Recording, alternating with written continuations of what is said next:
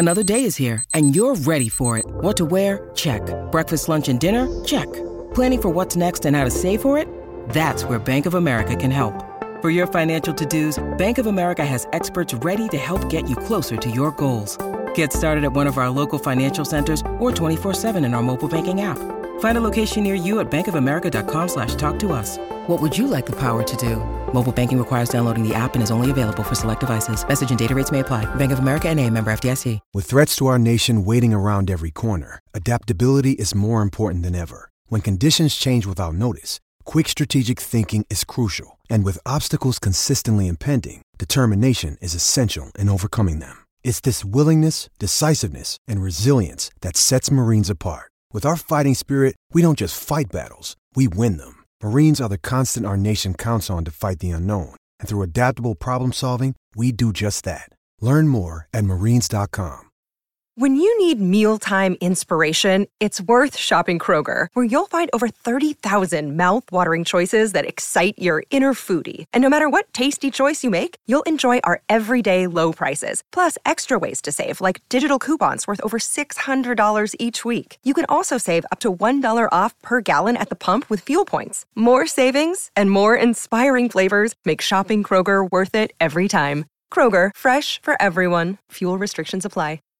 It's time to play like a Jet with your host, Scott Mason. Play like a Jet. What does that mean? Mekhi Becton, ladies and gentlemen. Human beings that large should not run as fast as Mekhi Becton did. And if you like people just abusing other humans, the Mekhi Becton tape is for you. Wilson going to the air. Chased out by Daquan Jones. Wilson looking end zone, wide open. Touchdown! First NFL touchdown for Zach Wilson. And it goes to Corey Davis. Down the middle, he's got it. Elijah Moore, the 20, the 10, the 5, touchdown. Jones is just caught flat-footed. What an excellent, excellent route. Hill hit immediately when he got the handoff. You know and it's the Q-inator. Oh my gosh. Listen, thank you. From the PlayLikeAJet.com digital studio, this is Play Like a Jet. My name is Scott Mason. You can follow me on Twitter at PlayLikeAJet1.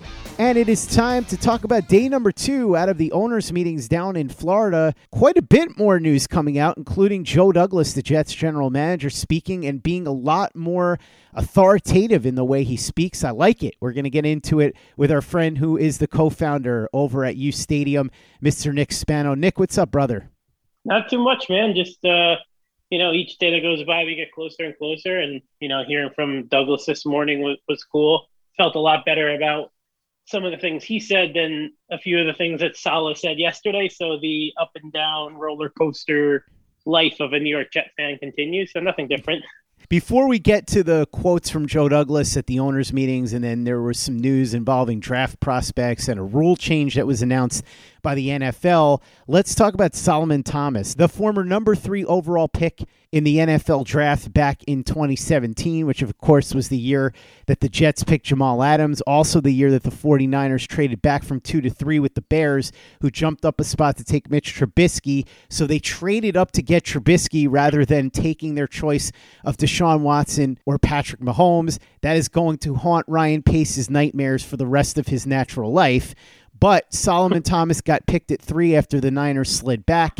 Thought to be a genius move at the time. Unfortunately, Solomon Thomas didn't really work out. He was an okay player, but nowhere close to justifying the number 3 overall pick. Wound up on the Raiders last year, had a decent season, 3.5 sacks as a rotational edge, and that's pretty much what he's going to be here. This is a player that Saleh knows, he's comfortable with him, and he gives him a little bit of insurance in case the Jets have some injuries. They got Martin as a free agent from Houston. They've got Solomon Thomas, presumably at some point in the draft, which we'll get into in a little bit. They're going to draft an edge rusher. They've got Lawson coming back from injury. They've got Bryce Huff. So the group is rounding out, and that's really all that Solomon Thomas is, an extra piece there. But he's solid depth. He's a guy the coaching staff is comfortable with, and that's a good thing.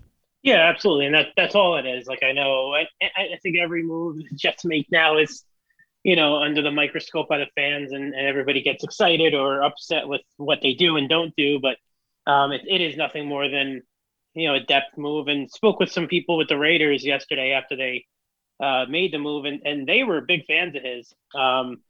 They were hoping that they'd bring him back as, another rotational guy.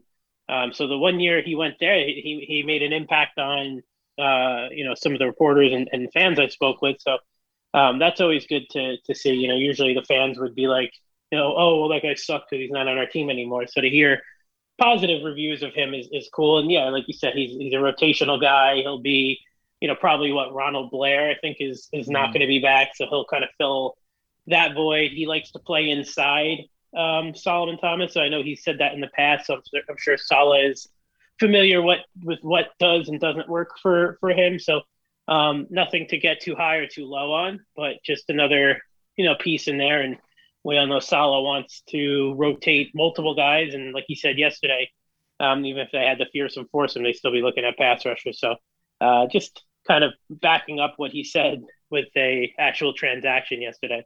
And speaking of transactions, the Jets would love to make a transaction in the wide receiver department. And Joe Douglas made that very clear today in his comments. Now, Nick, I like the way you put it. Joe Douglas basically put out the bat signal to agents and to teams. And to the teams, it was, hey, I'm sitting here. I've got draft capital and I've got the cap space to take on a big contract.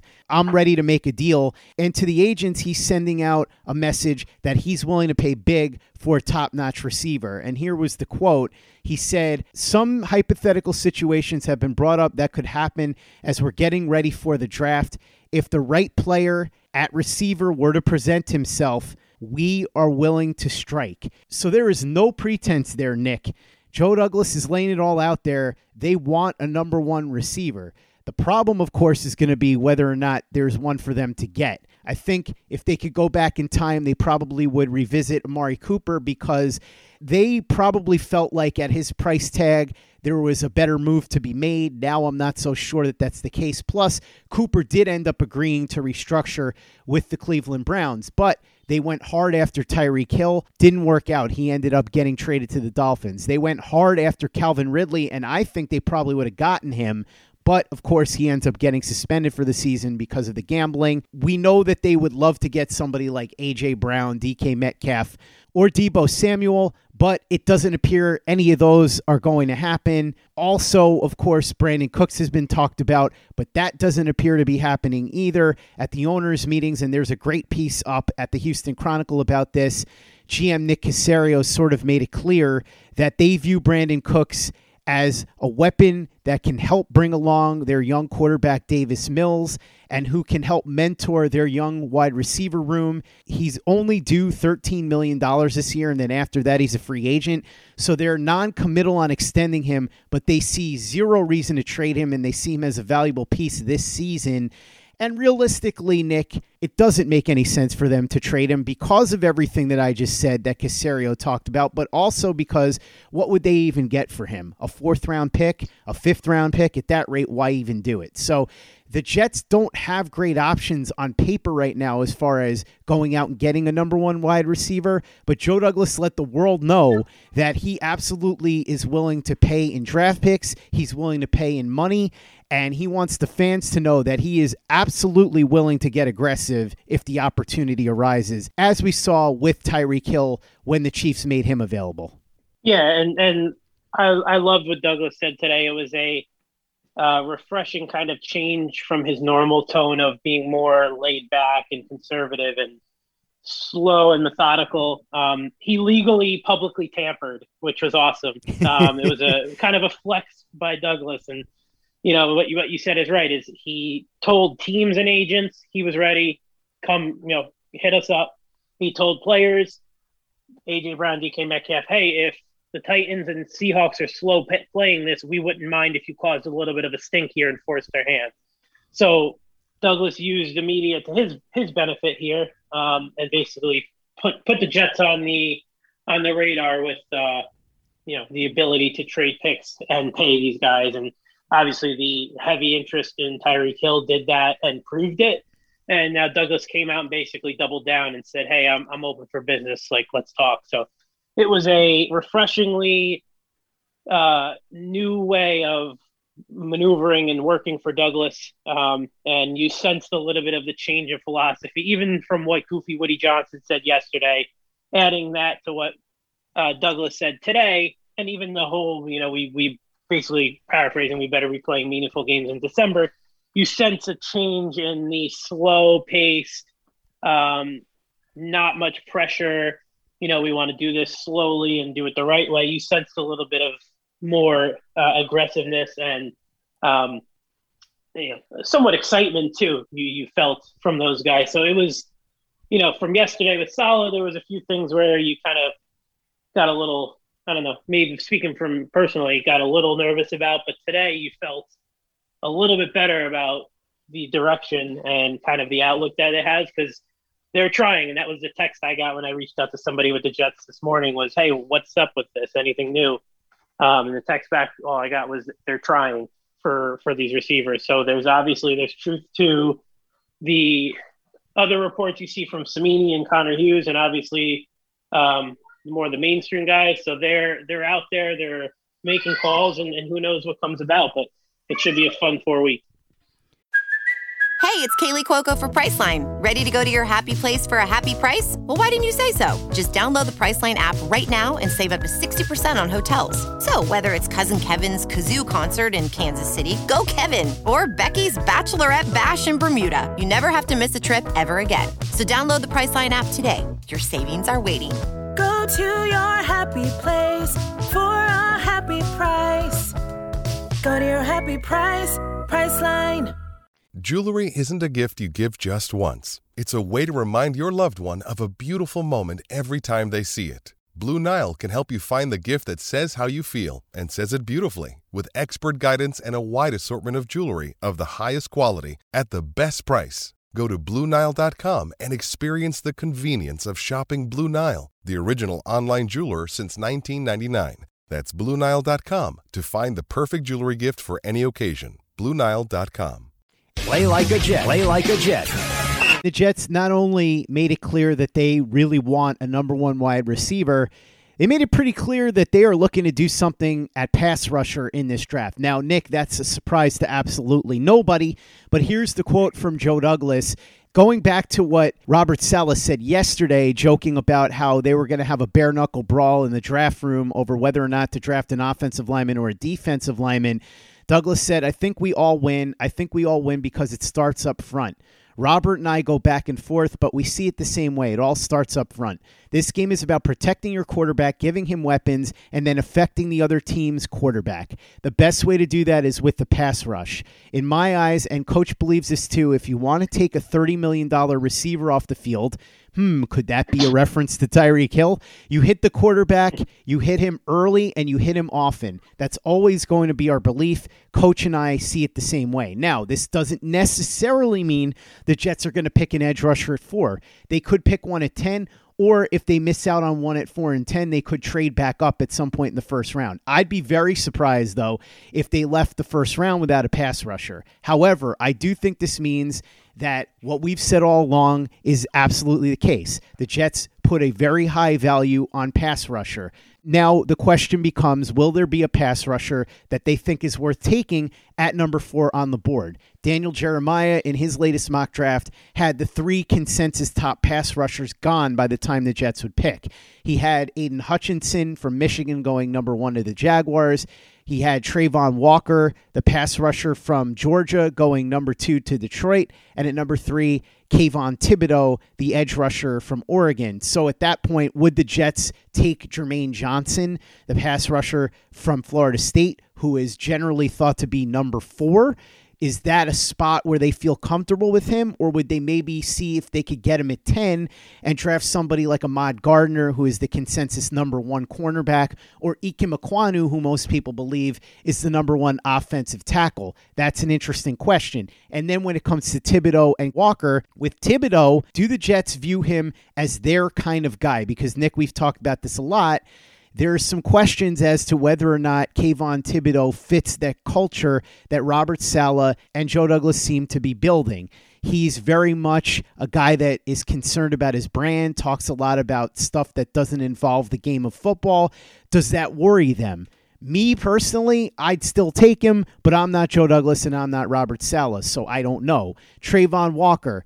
incredible athletic traits, fantastic ability, but very, very raw. And Nick, you and I were talking about this before we started recording. If he's on the board, do you take him at number 4? That is the ultimate hit or miss type of player. Now, worst case scenario, he'll still be solid because you know that he's really good stopping the run and he can drop back in pass coverage. So it's not like he's going to be Vernon Gholston where he'd be completely useless. But when you're picking a guy at number 4, you want him to be that home run hitter type of pass rusher.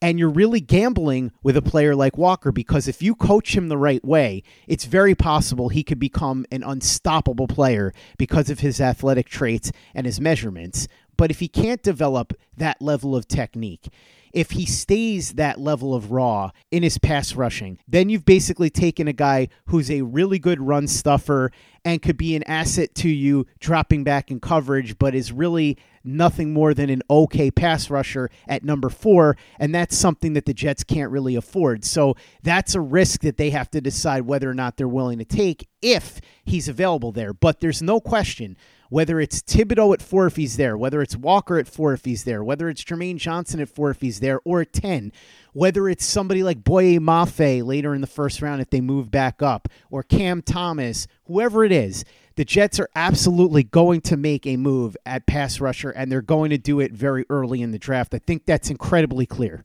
Yeah, definitely. And if I were a betting man, I think it would be 4. And the more closer we get to the draft, the more I lean towards it's going to be Kayvon Thibodeau. I think a lot of this, what you hear in the media is overblown. I think a lot of the Jets might not love Thibodeau is all gamesmanship.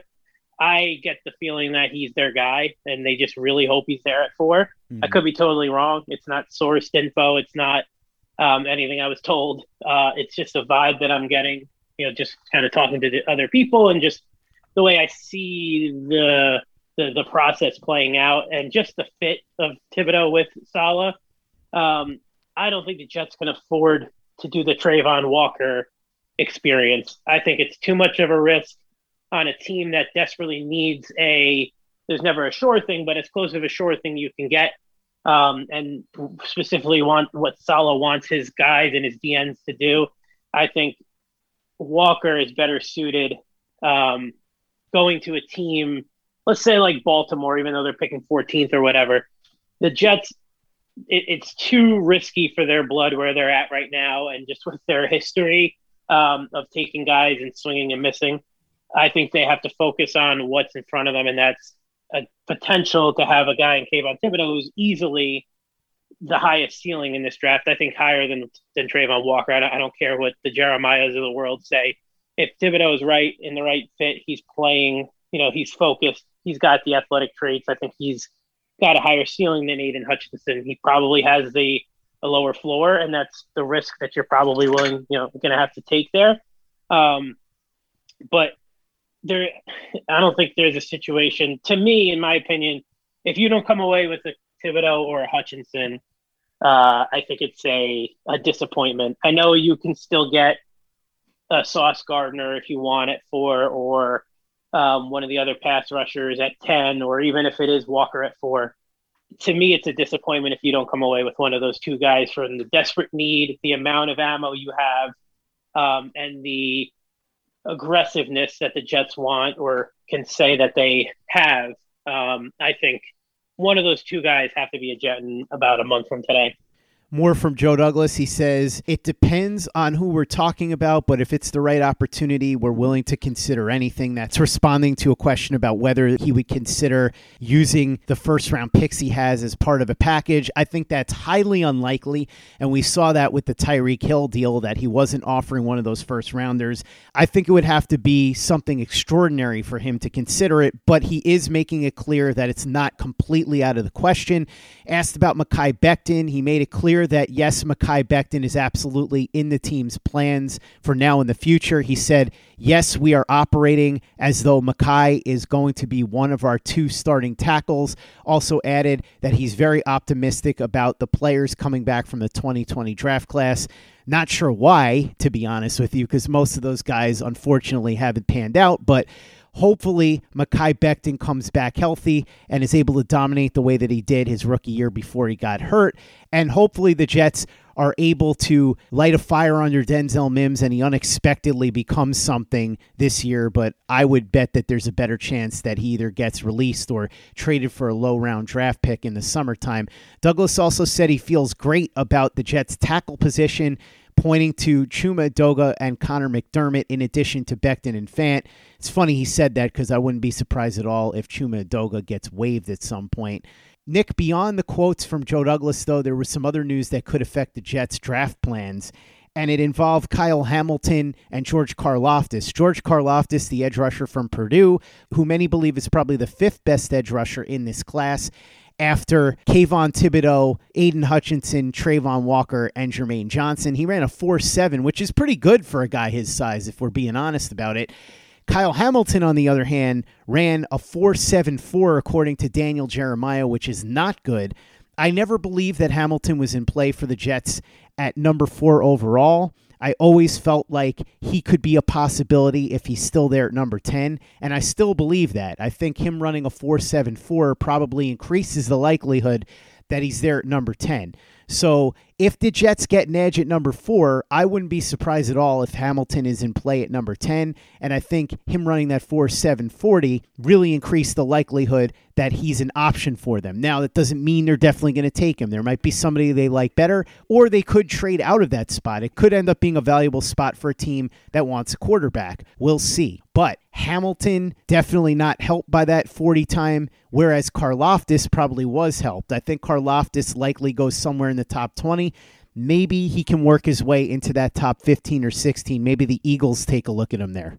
Yeah, and also having Jordan Davis run at 4.78 and Hamilton at 4.71. I mean, he could have won some pretty good money with that if he saw that coming. But not a great month or so for Hamilton, right? Like, doesn't mean he still won't get overdrafted and like the Lions take him at 2 or the Texans at 3.